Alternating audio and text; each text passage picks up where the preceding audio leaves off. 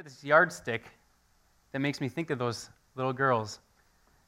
Because each time they run out and say, Daddy, Daddy, Daddy, I think I grew. Come measure me. Put another line up there. I think about this yardstick that we always measure them with. And I'm like, man, we can just count the days, the months, the years by inches. We literally can count these days and see their growth. And how many of you guys are like me that all of a sudden just wake up some mornings and you're like, when did you get so old? Where has the time gone?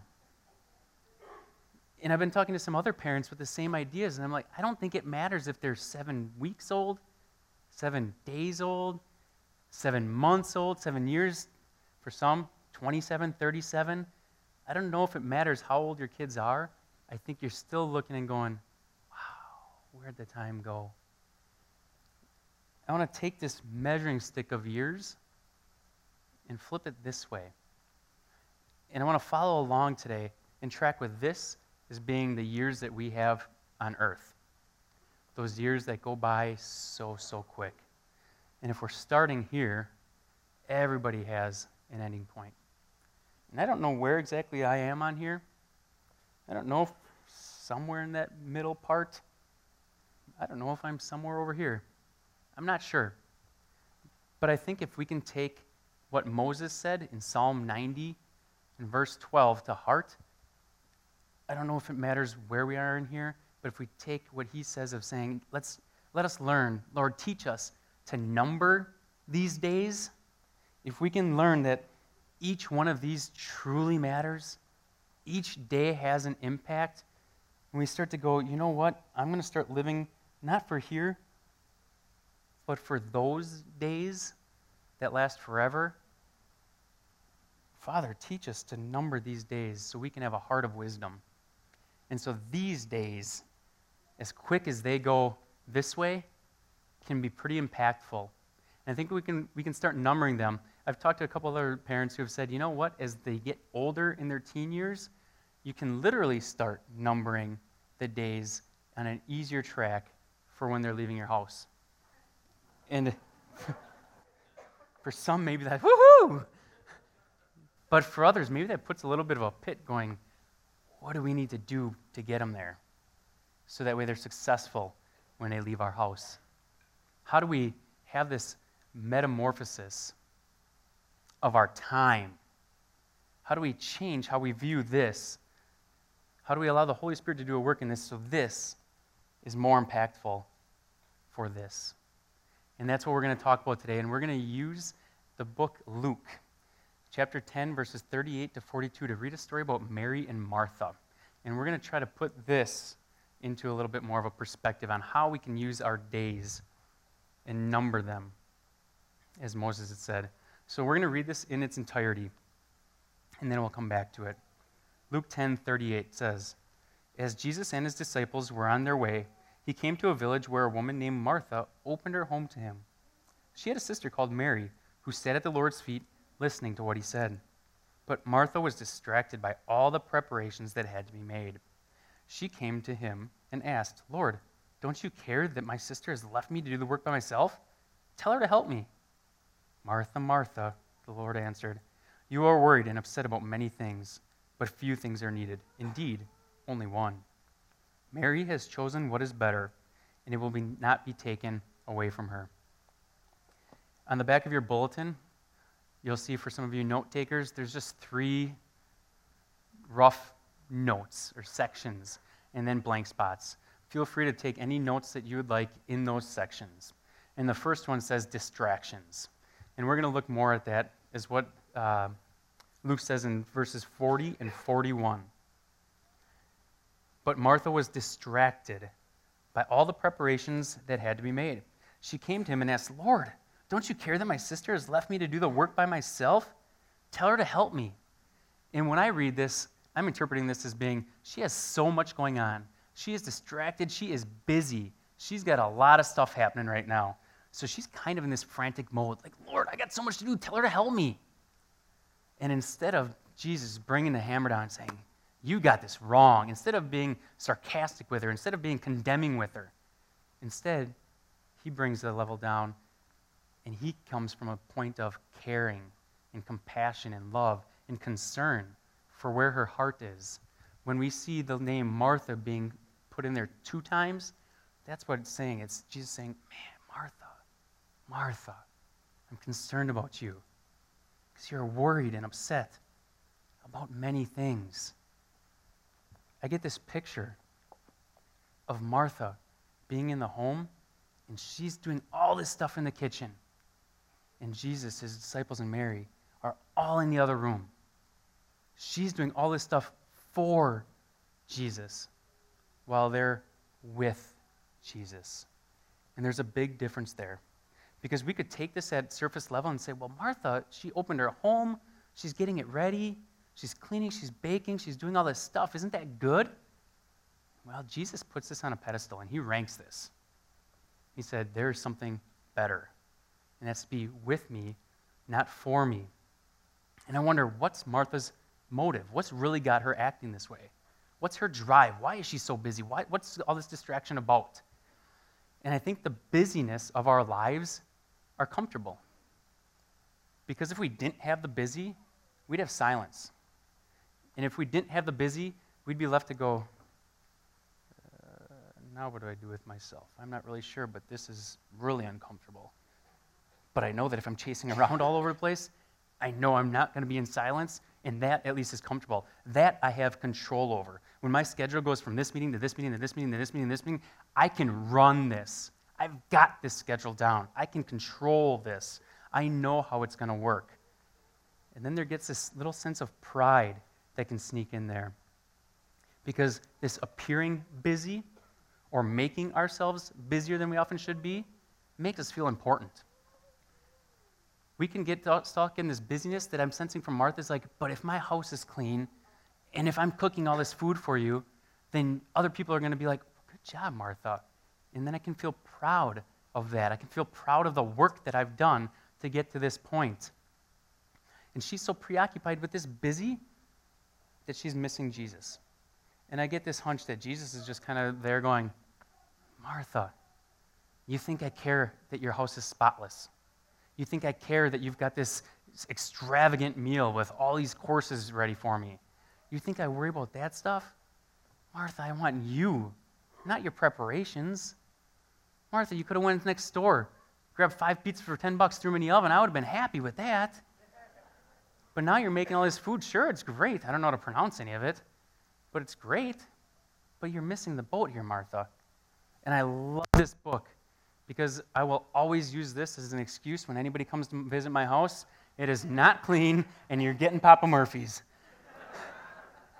I'm just trying to not be like Martha, people, all right? Just trying to be more like Mary. But she's busy. And there's this old saying that says, if the devil can't make you bad, he'll make you busy. Because either way, you're of no use to God. It seems to be our culture. We seem to reward busy. I saw a picture come up on Facebook, which I'll get to, but I saw this picture come up on Facebook the other day. It was kind of a guy in like a smug look, I would say. And he said, oh, I remember, or you work 40 hours this week? I remember my first part-time job. I'm like, how true is that of our society? That's the impression that people are getting. Then I read some of the posts on there, and the guys are kind of chuckling back and forth about, oh, 40, man, I remember those days, the easy life, right? No, we're grinding it, man. We're hitting it hard. And that's then celebrated. And that's what Martha's doing. She's just grinding it, working it hard, and she's missing the boat here. And our society kind of feels this way. Fast food, whew, is that ever taken over? We want it fast. We need to drive right through. We can't even get out of our vehicles anymore. And man, you better have that out within a couple minutes because I am on the fly. We talk about workouts. If you've ever seen any of those like infomercials, 90 minutes, are you kidding me? Let's get down into 60, 30. All right, now you're getting my 8-minute abs and I can look like that? Bring it. Now we're talking. We need something fast. I've got stuff to do. We've got an important life going on here. How many of you guys really enjoy red lights? You ever get stuck at a few of them in a row out on Calumet? You get in one of those bad times where you're going the wrong way when they're trying to get traffic through? Are you kidding me? You ever get to one of those and you're like, all right, is anybody really around here? Can I all right, if nobody's around, there's nobody even coming. Why is this thing, all right, any police around? Can I just go? Nobody will know. Oh, great, green, save me from having to do that. All right? This week I'm preparing this message, and I get in, and in the morning I've really taken a liking to YouTube. I've got a couple of videos that I'll play, and like the worship songs that I just feel like it centers my heart for the morning. And so I get in, and I start logging that in, and I push play on kind of the few that are going to roll through, and all of a sudden I'm kind of already just jamming with the air piano and waiting for it to come on. I don't know how to play piano or what that would be doing, but I feel the music here. And all of a sudden some lady's voice comes on, and it's definitely not the singer that I planned. I'm like, what is going on here? So I go over, ready to go skip ad. I can't skip the ad. Have you guys ever been in that? Like you watch somebody and it doesn't let you skip the ad? Like, are you kidding me? Now I got to sit through 30 seconds of this ad that makes no sense. Well, I don't even care about whatever they're talking about. And I'm like, what am I going to do for 30 seconds now? And I pull up my notes, and I'm like, oh, busyness, can't sit still, red lights. Yeah, I'm having a struggle with this right now. I almost find that God's kind of comical in those ways, that he puts my notes right in front of me at that time that I'm starting to boil because I need to get going. I've got a lot of stuff going on. I'm busy. What about waiting in line for a grocery store? How fun is that? Anybody do that with kids along? Woo-hoo, that is a joy, isn't it? You start getting hot under the collar. You get about 18 things thrown in. No, Daddy, can we have gum? Can we have gum? Yes, no, wait, stop. Wah!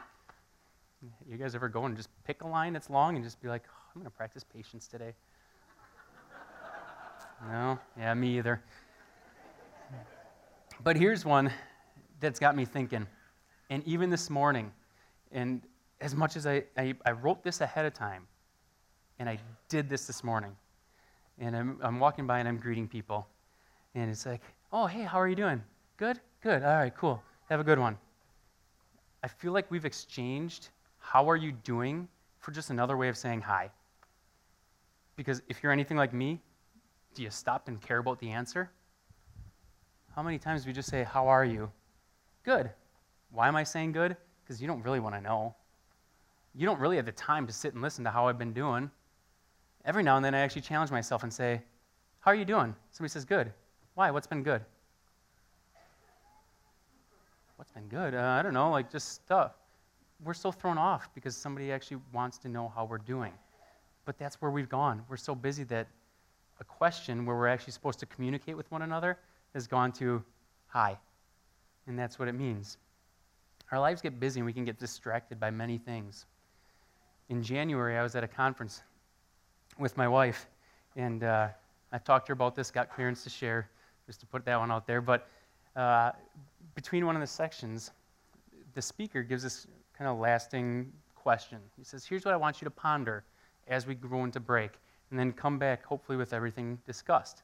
He said, I want you guys, your spouses, to look at each other and say, has there been anything that's been bothering you about me lately? Is there anything that has been on your mind that you just haven't had time or haven't had the option or ability to express to one another yet?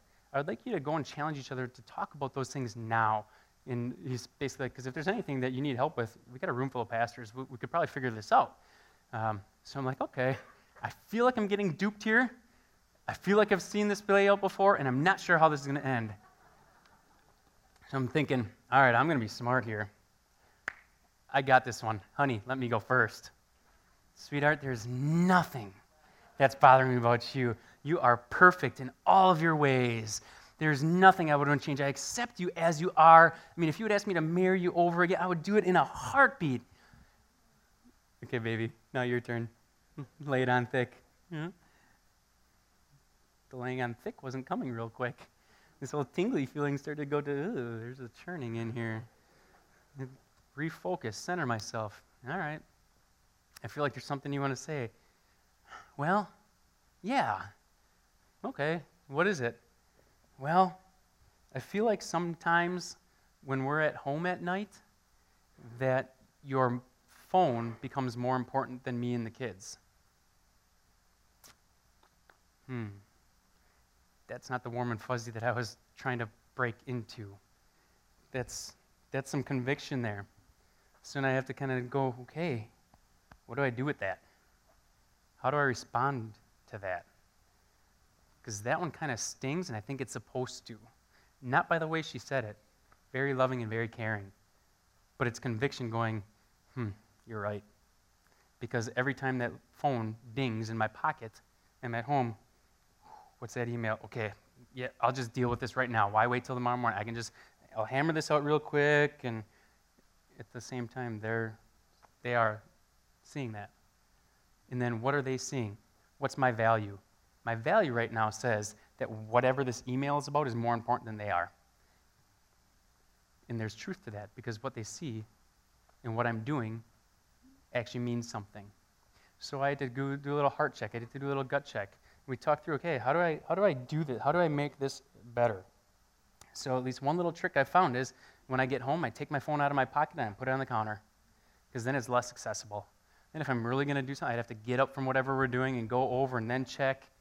So it's a little less accessible than just being, check that real quick. And the long-standing thing that we've done is dinner time. Doesn't matter what phone's dinging, what phone's vibrating, what's ringing, it's off. You're not getting me during dinner time. That's just going to happen. And I would ultimately say that I've now become way better, not great, but at least better at being able to say, you know what, whatever's going on, that email, that text, that can wait. This is more important, and I need to show that this is more important. It's ultimately kind of difficult to see, I feel like, when you're in that situation. When you're in the middle of it, you don't always see it from the outside perspective. So you need somebody to be able to say, you know what, this is what I'm seeing, this is what I'm observing. And then it's kind of nice how this stuff happens, and when you allow the Holy Spirit to do some work in you, he just points it out. So later on that week, I've got my 3 girls at the YMCA, and they're all in swim lessons. And so they're at swim lessons, and I'm like, that phone's dinging. I'm like, nope, leaving it in here. Leaving it in here, just going to watch. And it's at that time that I look up, and there's my middle daughter, just waving. Big smile on her face. And wave back, big smile, look over at the other one. Lily's giving me a big thumbs up from the other side of the pool. Give her a thumbs up back. Then I'll scan over, and Brinley's over there, and she's like, watch. I'm going to go all the way across the pool. I'm like, all right, I got you, right here. And I just think, wow, if I had reached in and just did that ding, I would have missed that, and that. I would have missed all those moments and all those smiles. So then I start scanning the rest of the room. There's 17 parents, adults, grandparents, whoever's there with their kids. 14 doing this. Like, man, what are you guys missing? What have I been missing all this time by being so attached to this technology? What are the distractions that we have in our lives? We can see it better from an outside perspective. There's a photographer who put together kind of a mural of sorts, and he titled it Removed. And this is about 2 years old. And what he did was basically recognize that as he's walking around, he's noticing that all these situations and all these settings, family members, they're all on their phones. And this is an epidemic of sorts. And so we're going to be able to scan through some of these pictures, and you're going to see what does it look like when the phones or the technology or tablets have been removed. And if you're anything like me, and as you look at these, maybe there's going to be some conviction in your own heart. Because how much has this become the norm? How much have we spent time together but being separate? The statistic says that in 2005, talking about social media, 7% of adults were on social media in 2005. In 2015, when the photographer did this, it was up to 65% are on social media. My guess is that at this point, it's even higher than that.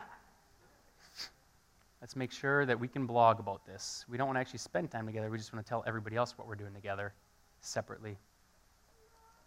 Yeah. Hey, buddy, you want to get together and hang out on our phones together? That'd be awesome. That's what I'm looking to do. What are the other distractions? Phones, social media. I brought up Facebook before, looking on there. Social media, anywhere, the research is kind of out there, and it's a gamut. But it'll say that the average adult in North America who is engaged in social media spends anywhere from 1.8 to 4.8 hours a day on social media. 2, 3, 4 hours a day just paging through social media. Time that we're probably with people or used to be with people, we're now spent just wondering what's everybody else doing.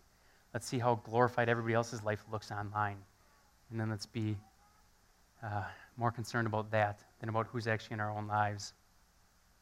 So some of you else might understand this part. Anybody feel like as a parent you start to run that rat race of driving kids all over the place to all sorts of different tournaments and schedules and practices and performances and all sorts of stuff? And again, all these things aren't necessarily bad. What Martha was doing, they aren't necessarily bad when we take it in and of itself. Being involved in activities isn't so bad. But are we missing the big picture? Are we missing the fact that at some point we have to choose what's better? We have to choose among these things. We've got all these options, and they're all great. But how do we choose some of those? In Luke 10:42, Mary had a choice. And Jesus says, Mary has chosen what is better, and it will not be taken away from her. Both Mary and Martha had a choice. They both chose what to do that night. And Jesus ranked them. Martha, what you're doing, we could even say, yeah, that's great. Opened up her home, right? Fed him his meal. Cleaned up, made sure it was nice. Being hospitable. That's a great thing. But you chose that. And Mary chose something that's even better than that. He put those things on a pedestal. So we have a choice each and every day how we spend these. How we spend each and every little tick or every line that we have in here. And ultimately, we all, when we look in this room, each and every one of us has different gifts. We each have different skills. We each have different abilities. We each have different amount of resources. When I think of a bank account, we all have different things like that. But when we look at this, time is our greatest overall resource, and time is the greatest equalizer of all. At the end of today, each and every one of us will have had 24 hours. At the end of tomorrow, each and every one of us will have had 24 hours. All of us are going to be judged for how we spend this. And what we do here will have great impact on here.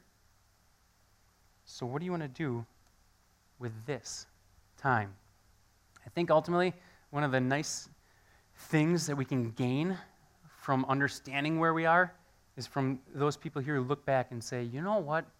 I would have done things different. You know what? If I could go back, I would have done something different. And there's an Australian hospice nurse who put out a blog a number of years ago because she started to realize that all these people she was working with all had regrets. And the blog ultimately became a book. And that book is titled The Top 5 Regrets of the Dying. And I just want to share those with you. Number 1, I wish I had the courage to live a life true to myself and not the life others expected of me, not the life this world expects you to do, not the busyness that our society tells us that we're supposed to be living. Number 2, I wish I hadn't worked so hard. She claims in her book that every single male patient she ever worked with listed this or said this at some point. I wish I hadn't worked so hard. I'd rather have spent my time differently when I had the chance. Number 3, I wish I had the courage to express my feelings. I wish I had the courage to go below the surface with people and truly get that heart connection. Number 4, I wish I had stayed in touch with my friends. Connect. Be together. Connect in your HCGs. Connect in your communities. Connect with people. We have a longing for people and a deep connection with them. Number 5, I wish I let myself be happier. I wonder about all these distractions that we have. I wonder about how we're running this rat race and getting from one thing to the next. And these distractions that Martha has aren't allowing us to just be joyful, aren't allowing us to be happy, that they're restricting us. And ultimately what they're all saying is, you know what? I wish I had the opportunity, or I wish I had the courage to say no to some really good things. Because what I needed to do was say yes to the best things. What Martha was doing was really good. She was serving Jesus. But he clearly said, Martha, that's good, but it's not the best. You're missing the boat on this one. Jesus ranked it.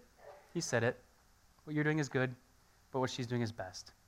And I just want to clarify, if you're wondering what the difference is between good and best, I would say good is anything that you're doing right now. Best is volunteering in student ministries. So if you want to try to do what's best, we'll have a conversation about that this week. In Mark chapter 1, verses 35 to 38, Jesus says no to some really good things in order for him to say yes to the best things. And just to give a little backstory on this, the night before, Jesus had healed a lot of people, he had cast out demons, and he's starting to do work in this town. I'm catching there's probably a little buzz going on. So then we wake up the next morning in verse 35. Very early in the morning, while it was still dark, Jesus got up, left the house, and went off to a solitary place where he prayed. Simon and his companions went to look for him, and when they found him, they exclaimed, "Everyone's looking for you." Clearly, there's other people who maybe say, "You know what, I need healing. I need what you got." And Jesus' reply, "Hey, let us go somewhere else. It's in the nearby villages, so I can preach there also. That's why I've come." Jesus said no to a whole lot of good things. In his walk, he said no to a whole lot of good things. We learned he didn't heal every person who had a disease. He didn't give sight to every blind man. He didn't raise every dead person from the dead. Only some of those. Only the ones that as he spends time with the Father, as he goes off to a solitary place to pray, he gets his marching orders, and then he just obeys. You know, I find some comfort in that, because I look around and say, man, there's a need. There's a whole lot of people hurting. There's a whole lot of people that need help. But my job isn't to save them all. My job is to save the ones that Jesus tells me to save. My job is to be open enough in my schedule so that when he gives me my marching orders, I follow.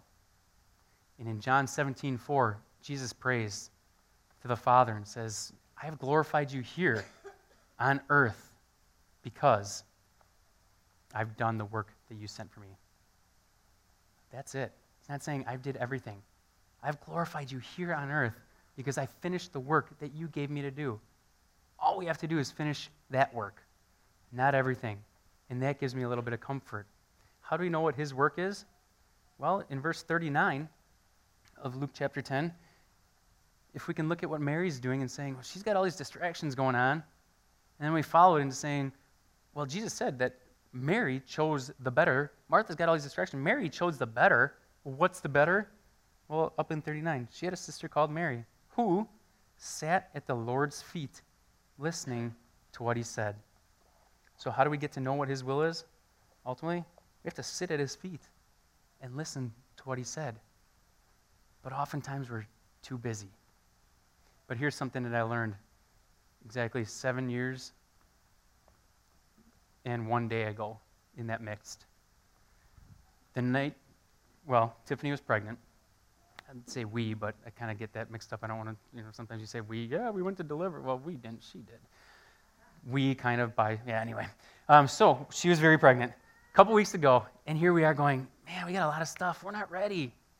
This anxiety's kind of kicking in. The room's not ready. The house isn't even clean. Like, we don't even figure out how this contraption of a car seat work. And we're new at this. We haven't done this before. We got to really figure this out. You know what?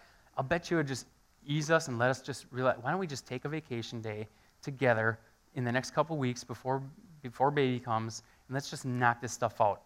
And so we start talking, what about tomorrow? No, tomorrow's really bad. Okay, what about the next week? Yeah, next week. Let's schedule it next week. We'll look at our calendars tomorrow, and we'll schedule it next week.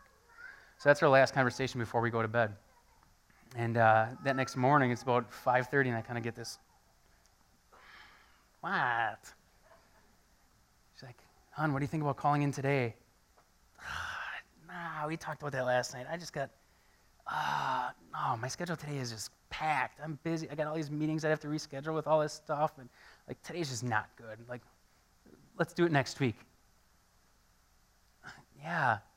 Honey, I think my water just broke. Woo! Hang on, let me make a call. Not coming in today. Got something going on. I'm going to be having a kid. See you guys later.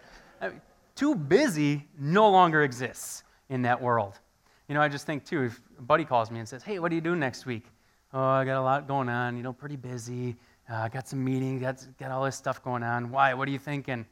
Well, I just won 2 VIP tickets to the Super Bowl, all expenses included. I just wanted to take you. Yeah, my schedule just opened up. I'm free that week. Weird.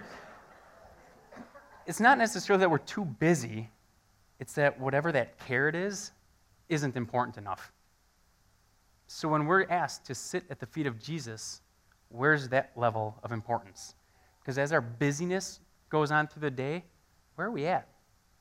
Martin Luther is kind of the father of the Protestant Reformation back in the 16th century, and considered one of the greats. And his normal routine in a day was that he would start every morning in prayer for 2 hours. Anybody do that lately? No, don't actually show your hand then. So the next week, he had a whole lot of stuff going on. It was one of those busy weeks. And we've all experienced busy days, busy weeks, busy seasons. So he had that going on. And somebody said, Martin, how are you going to handle that next week? You've got a crazy busy week. His response was, work from early till late. In fact, I have so much to do that I shall spend the first 3 hours in prayer. How contradictory is that to what we always think? Man, I've got so much to do. I'm just going to skip that part of my day. Maybe I'll get to it later, at end of the night, when I'm tired and just falling asleep. What if we understand what Martin Luther understood and said, if I spend more time in prayer, my day is going to become more effective. I'm going to get way more done in way less time. But that's contrary to how we think, that spending the time with Jesus doesn't have as much importance to us. And ultimately, we just don't make time to do it. Because if we did, we would value that time with him in prayer. We'd value that time with him spending time in the Word. We'd pull away as Jesus did and spend some time in solitude. There's a lot of times that I think Jesus did a whole lot. We've got books on it. He did a whole lot, but yet, do you ever get the sense that he was running a rat race and crazy and busy? I don't. I think of the time that he finds the woman at the well and sits and has a conversation and say, hey, how you doing? All right, good. See you later. No. How are you? What's your need?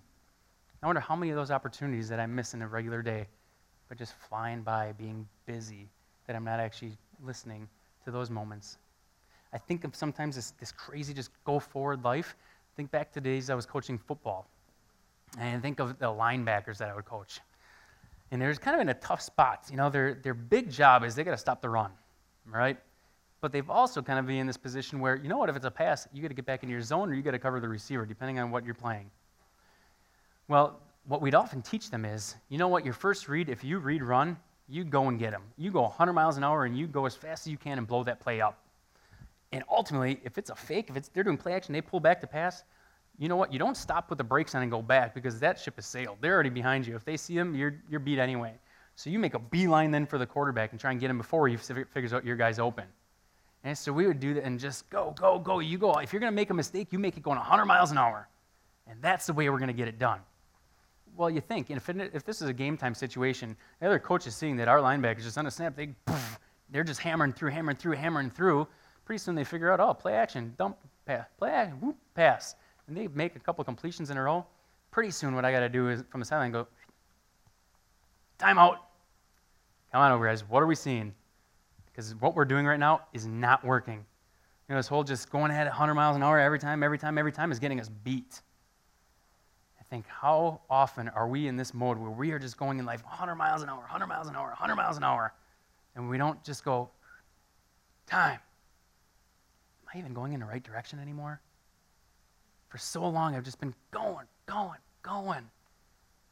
don't even know if I'm going in the right direction anymore. I gotta take some time. I got to step back. I got to spend some time with Jesus and say, am I on the right track? Or have I just been banging my head against somebody? And I don't even know what's going on anymore. Sometimes we just get in life and we keep going. And we go really fast, but we're going in the wrong direction. So how do we ultimately live a life that we can step aside and say, you know what, these distractions, this busyness, this has to stop. I got to start making a choice, understanding that my schedule is busy and I got to choose what I'm going to navigate. And the first thing I'm going to choose is solitude with Jesus. Because if I don't have my marching orders from him, and when I look at this thing, if I'm not living for here, what does this matter? How do we make these count? Well, there's two things that I'm going to suggest that we can start doing to make these little check marks count going along the way. And the first is, let's take an inventory. What do I mean by that? Well, you could actually start to schedule every day that you currently do, what are you doing with your time? I've done this before. I've done this with people before, students, adults. One thing that I found when I actually just checked every 15 minutes for the week, what am I doing? I would find that some nights, my goal was, I'd get home and I'm exhausted. Finally, 8 o'clock comes, kids are in bed. I just need to sit down and chill for 15 minutes. So I'd sit down and start doing this thing. And pretty soon I'd grab this thing, and I like ice cream. So I'm doing this, just going to chill for a little bit. And 2 hours later, I've been doing this the entire time. I'm like, what have I even watched? And where'd that gallon go? And as I track that, I'm like, wow, I am wasting a lot of time just getting sucked into that. So I need to just eliminate it. At least for me, I know that if I don't start watching it, I'm not going to watch it. I just wonder if we all take an inventory, not of what do we think we're doing, but what do we actually do with our time? If that would tell us some things that we're like, oh, I didn't know that. I've had a lot of those times in my life, and I've watched a lot of other people who figured stuff out and wrote them in and said, I had no idea I was doing this much with this much time. Man, I got to change some things. And then after we take an inventory, we kind of step back and survey the land, just as a budget would do. And if you've ever been by a financial planner, they're not going to say anything like, okay, go out and spend this, this, and this. Their first thing is, how do you spend your money now? Okay, look back and try and figure it out. And then you set a plan. That's the second thing. Take an inventory, set a plan. So if I were to ask you right now, what are the most important things in your life? Probably get a couple ideas. If I'd say list 5, whether you actually list them on paper or not, you could probably do that. Okay? So if I were going to do that and have my top 5 things, I would say, so I took inventory of my last week, and I know how many minutes I spent on every activity. How well do those come together? I know it's not going to be a perfect science, but if I'm going to say I value my time with God, I value my time with my wife, I value my time with my kids, where are those in the time that I'm spending compared to other things? And one thing that I've learned is if I don't schedule those things in first, before anything else, the schedule gets lost. So if I'm saying that, honey, you are important, whether I'm communicating this or if this is implied, honey, you are important, I'm going to spend time with you, but yet if I go, when's the last time we spent time alone on a date night? And if I start going, what month is it? 2017 already? Woo! If we're doing that kind of math, how much value have we really put there? So when we take our inventory and we put something, I know that if I don't schedule, if we sometimes have gone and go like, yeah, we really need a date night. Next couple weeks, we'll have a night free and we'll do that. A couple weeks goes by and we haven't done it yet until we actually say, all right, we need a babysitter on this night and we're going out. That's how it happens, when we actually schedule those important things before anything else happens, not after. So here's another situation that I heard that kind of goes along with this. For any of you guys who have ever had daycare costs, I had a buddy of mine that said, you know what? When I had kids in daycare, I spent $1,000 a month. Said, you know what's awesome? They're not in daycare anymore. Yeah, that's cool, huh? You know what's not awesome? What's that? I have no idea where that $1,000 a month is because it's not in my pocket. Like, well, where is it? That's a great question. It's definitely going somewhere. It's somewhere, right? We're spending it. He's like, but I literally have no idea where it is. Like, we used to be able to afford that. Now I don't have $1,000. I think that's the same thing with our time.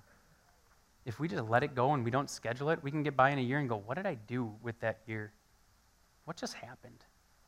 You know, first of the year I intended I was going to work out 3 days a week, an hour each morning. Then I stopped. And I got to this end of the year and go, what did I do with that time instead? I don't know. But if we schedule it and we schedule it first, it's important. And here's a caution. As we take an inventory, you might feel like, dude, I got to rewrite this ship. I am completely back. We got to start doing this. Don't make monumental changes at first. Start with little things. So your little thing today might go, you know what? I am busy. I am distracted by all these things. I need to make a change with that aspect. There's just one thing I need to get rid of this. One thing we did a couple years back was, no technology Tuesdays in our home. No TV, no movies, no tablets, no phones, nothing. From the time we wake up to the time we go to bed. Us, kids, all the way. We just say no technology Tuesdays. And we just talked about that. We're like, so, and at the beginning it spilled into other days, and that was great. And now, when we're not staying on top of it, it starts to go back. And we're going to go back to those good things that we started. So what do you do? How do you get rid of something that's distracting and busy? Maybe you say to yourself, you know what? I'm pretty good right now. My schedule isn't overly busy. So what I need to do is spend time in solitude. I need to spend time with Jesus at his feet and say, you know what? Lord, can you teach me to number my days? So that way I have a heart of wisdom for how to spend them. Can you give me my marching orders? So that way these count more for there. Maybe you're thinking to yourself, there's just been this thing that I've wanted to do for a while. I feel like Jesus is putting it on my heart, and I just haven't done it yet. I need to schedule that. I'm going to leave here, and I'm going to go and schedule whatever that is. I'm going to put it on my calendar. I'm going to put a date night on my calendar. You know what? I'm going to schedule a time with my kids. I'm going to go and spend a date with them. I'm going to put it all down today, because if I don't, it's not going to happen. And maybe you schedule something today. It doesn't have to be a huge shift. But what we do want to do is take a look at our lives and say, are we so distracted and so busy by all the burdens? Are we just running a rat race? Are we choosing things that aren't meaningful for the rest of our lives? Are we spending time at the feet of Jesus? Do we need to start to figure out how we do that? And may our prayer all be the same as Moses. And say, Lord, teach us to number our days. Teach us to leave here. Help us. Holy Spirit, put a change in our lives. Help this be a transformation on how we schedule our time so this is more impactful, so we have a heart of wisdom.